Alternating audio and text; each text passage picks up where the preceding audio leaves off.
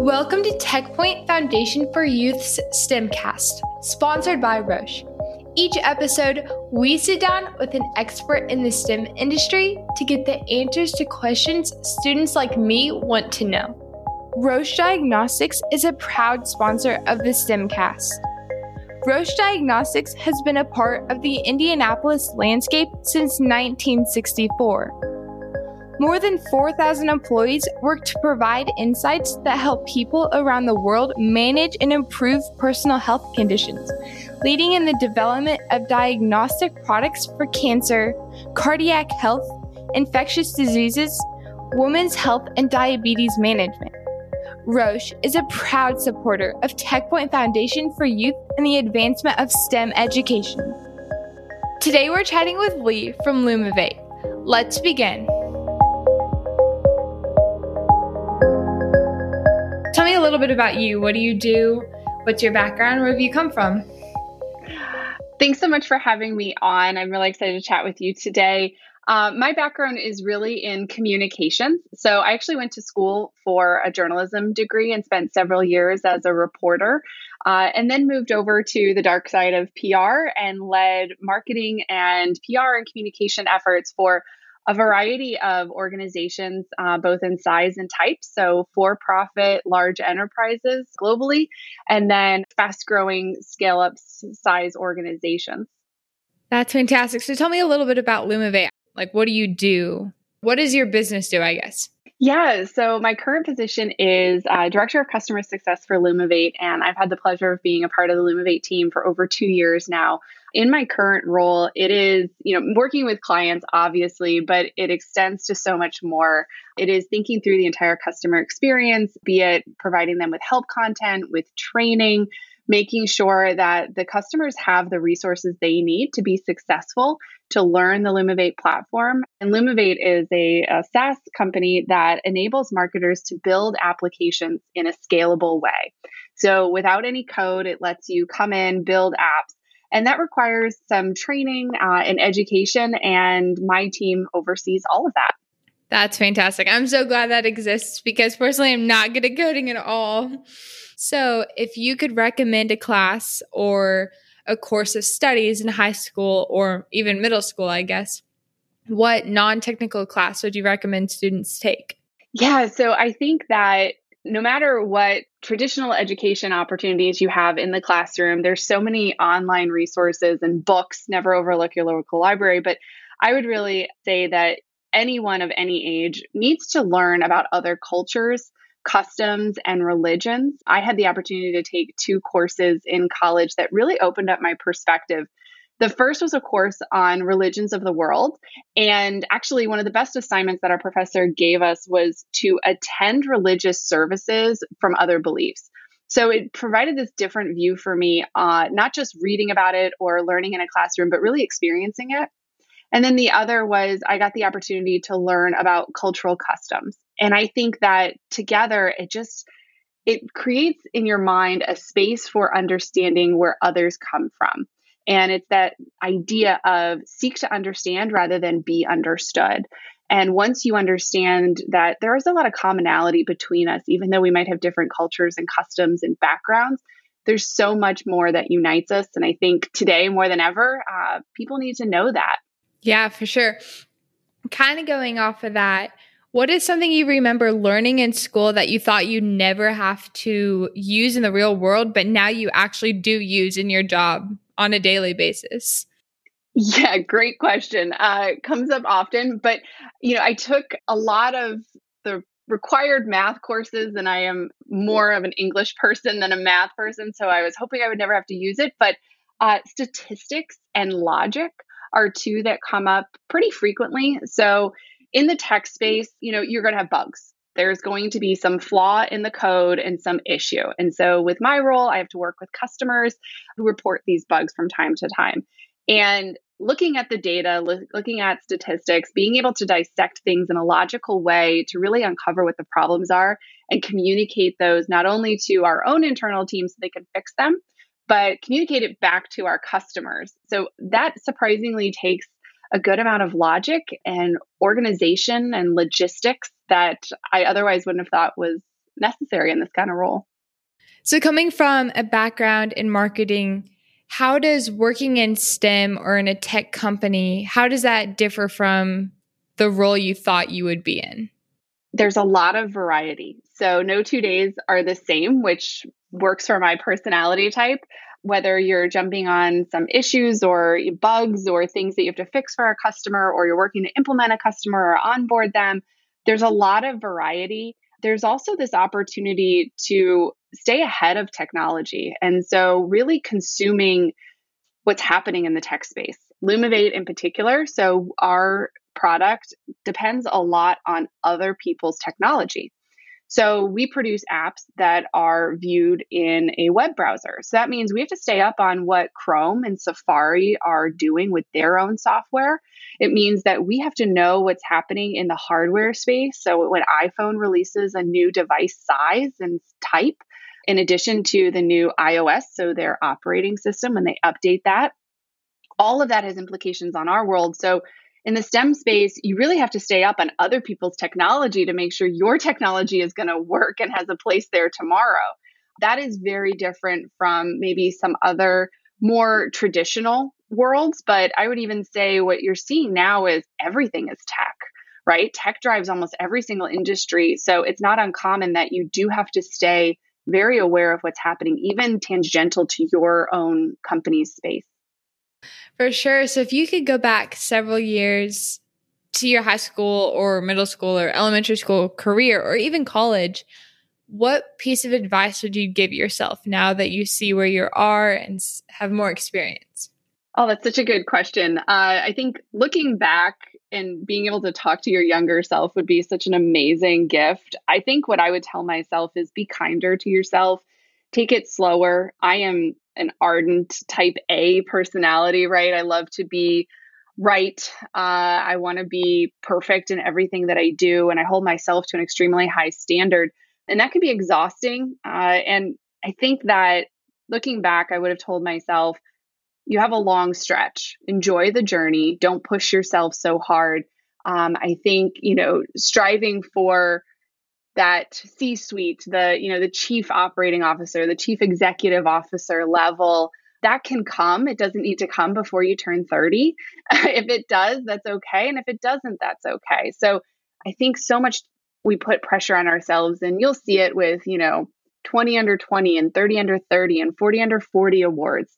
And I'll tell you, those people have accomplished a lot, but there's plenty of people who are 60 who are starting companies and doing really awesome stuff. And there's no loss in waiting. Yeah, for sure. What is your favorite part about working in the STEM industry? What really draws you in and captivates you to what you do on a daily basis? So my favorite part, I think we touched on a little bit, is just the variety. Every day can be completely different, and that really works for me. So I think that specifically if you're looking at or ever interested in getting involved in a startup, you have to be able to deal with wearing a lot of hats. Controlled chaos is what we talked about a lot internally. It is just, there's always going to be something. Something is going to have a bug. Something's going to be broken or not quite right, or you won't have all the data because you're laying the track as the train's coming down, right? You're trying to figure it out day by day. That really works for a certain type of personality. And I have that personality. And I would say that the team that we've built at Lumavate very much embraces that kind of controlled chaos. It means that you have to have strong communication skills and work well together. So there's this daily, and I say this with a lot of love, there's this daily fight, right, of making something work, making this company grow and be amazing and be what you ultimately have a vision of it becoming. And what I love about it is I get to work with other people that have that same passion. You have this team and you're in the trenches with them, but you also have an independent role where you get to see your own contribution pay off. And to me, that's really exciting. When you're in a large enterprise, which I have been, you're one of many. I mean, I worked for an enterprise organization that we had, I think it was close to a 60-person marketing team, and I was one person. Like, if I didn't show up, nothing was missed, right? It just, there's so many other people. Whereas when you're in a smaller team, you're a larger percentage. And I enjoy that piece of it. What was your first introduction to STEM? How did you find the industry and get captivated into it? Oh, goodness. My first introduction to STEM probably came later in my life than what it is today for, those in school. STEM wasn't necessarily a buzzword or a thing that was talked about when I was in middle school or high school. You started to see it more, I think, maybe in the last 15 years, I would say, certainly within the last 10.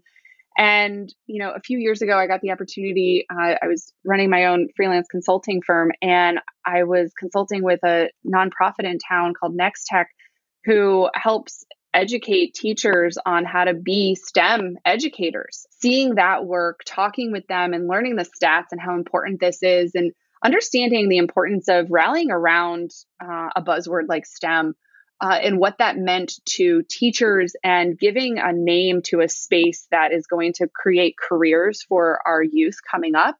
That was really my first aha moment, I would say, to it. And then as I started to learn more about it, the more I became a proponent of STEAM and making sure that the arts are included. I think the data would prove that when you have arts as extracurricular and part of your core curriculum, students are more imaginative, they are more engaged, they feel expressive. And when you see technology and art combine, it is the most beautiful thing. It's what brings a brand to life. Yeah, for sure. Yeah, just talking about STEAM a little bit, I know like even in my school right now, they're switching everything from STEM to STEAM. So to you, why does art play such a big role? Because I completely agree with that statement, that claim that art should be a part of the STEM industry because it's critical to every role, really.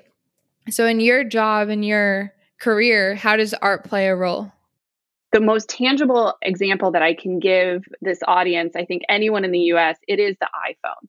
And so when you look at the iPhone and the iPad for that matter, it's very intuitive, right? It's a touch screen and it's extremely sleek in its UI and UX. So the user experience and that user interface that they've designed, and that took designers. But then iPhone and Apple took it a level further into what we now term the unboxing experience. So it's that moment when you get your new phone or your new iPad and you take it out of the box. The way that they have everything individually wrapped, the messaging, that crisp, white, clean look to it, all of that was extremely thoughtful. And that took an art director. And that's somebody who probably has an appreciation for the technology, but certainly knows and they have an eye for the design. And so the marrying of those two is so critical to the success of any technology. That's what's really, I think, encouraged me to talk to and work with young folks is don't shun the arts. And when I say arts, I mean writing, reading, visual arts, audio arts. It all excites your brain and gets you thinking about something in a different way. What is one step that you would recommend students now, whether that be middle schoolers or high schoolers or even elementary schoolers, what would you recommend they do now to get in those positions and learn the communications or the skills that you're going to need in a career like yours? Yeah. There's one quote that I love and I use on my kids all the time and they roll their eyes at me, but it is hard work beats talent when talent doesn't work hard. Yeah. And I wholeheartedly believe that. So no matter what your God-given innate skills are, if you want to work hard enough, that's what most employers care about. I mean, certainly we care about technology skills and the education, right? But it is the passion and that hard work that you can put in. Because here's the dirty little secret about technology. What is today is not guaranteed tomorrow. Technology is moving so fast that we need people who are willing to put in the effort to continually stay ahead, educate themselves, and continually upskill themselves. 30, 40 years ago, most systems were written on COBOL. Today, that's a joke, right? And so there's constantly new languages that are being developed. There's new ways of thinking about technology. There's new ways that technology even works together, right? In the scheme of things, the internet is pretty darn young. So I think when you look at from, middle school to high school, what can you do to set yourself up? Prove that you're willing to work hard. And then when you're given those opportunities, whether it's through an internship or, a friend of the family has you meet folks at some company or whatever that introduction is, seize on it, and then be personal. My personal recommendation is never take anything for granted. A handwritten note goes a long way. And I will tell you, in my career, we by and large have hired folks who have written a thank you note after a meeting. And it's that low tech. There's no technology. It took the time and that thoughtfulness, because ultimately people are going to invest in those that put forth that effort that they want to work with. All right, so now we open up the mic to our guest so she may share about any current projects within her organization or fun little facts that she'd like to share. Well, thank you first of all for having me on and having these important discussions. I would invite anyone listening to head to Lumavate.com, check out what we're doing. It is a really cool tool where you can actually sign up for a free account and play with the idea of building an app. And we publish these as a progressive web app, which is a very cool standard that allows you to publish an app and it can be accessed across any device without an App Store download.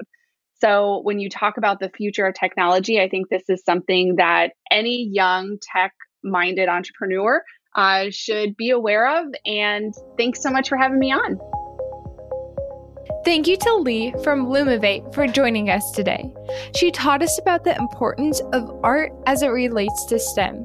We hope you learned something new. If you would like to learn more about TechPoint Foundation for Youth and the thousands of students we serve in Indiana, or the programs we provide for STEM education, please visit techpointyouth.org.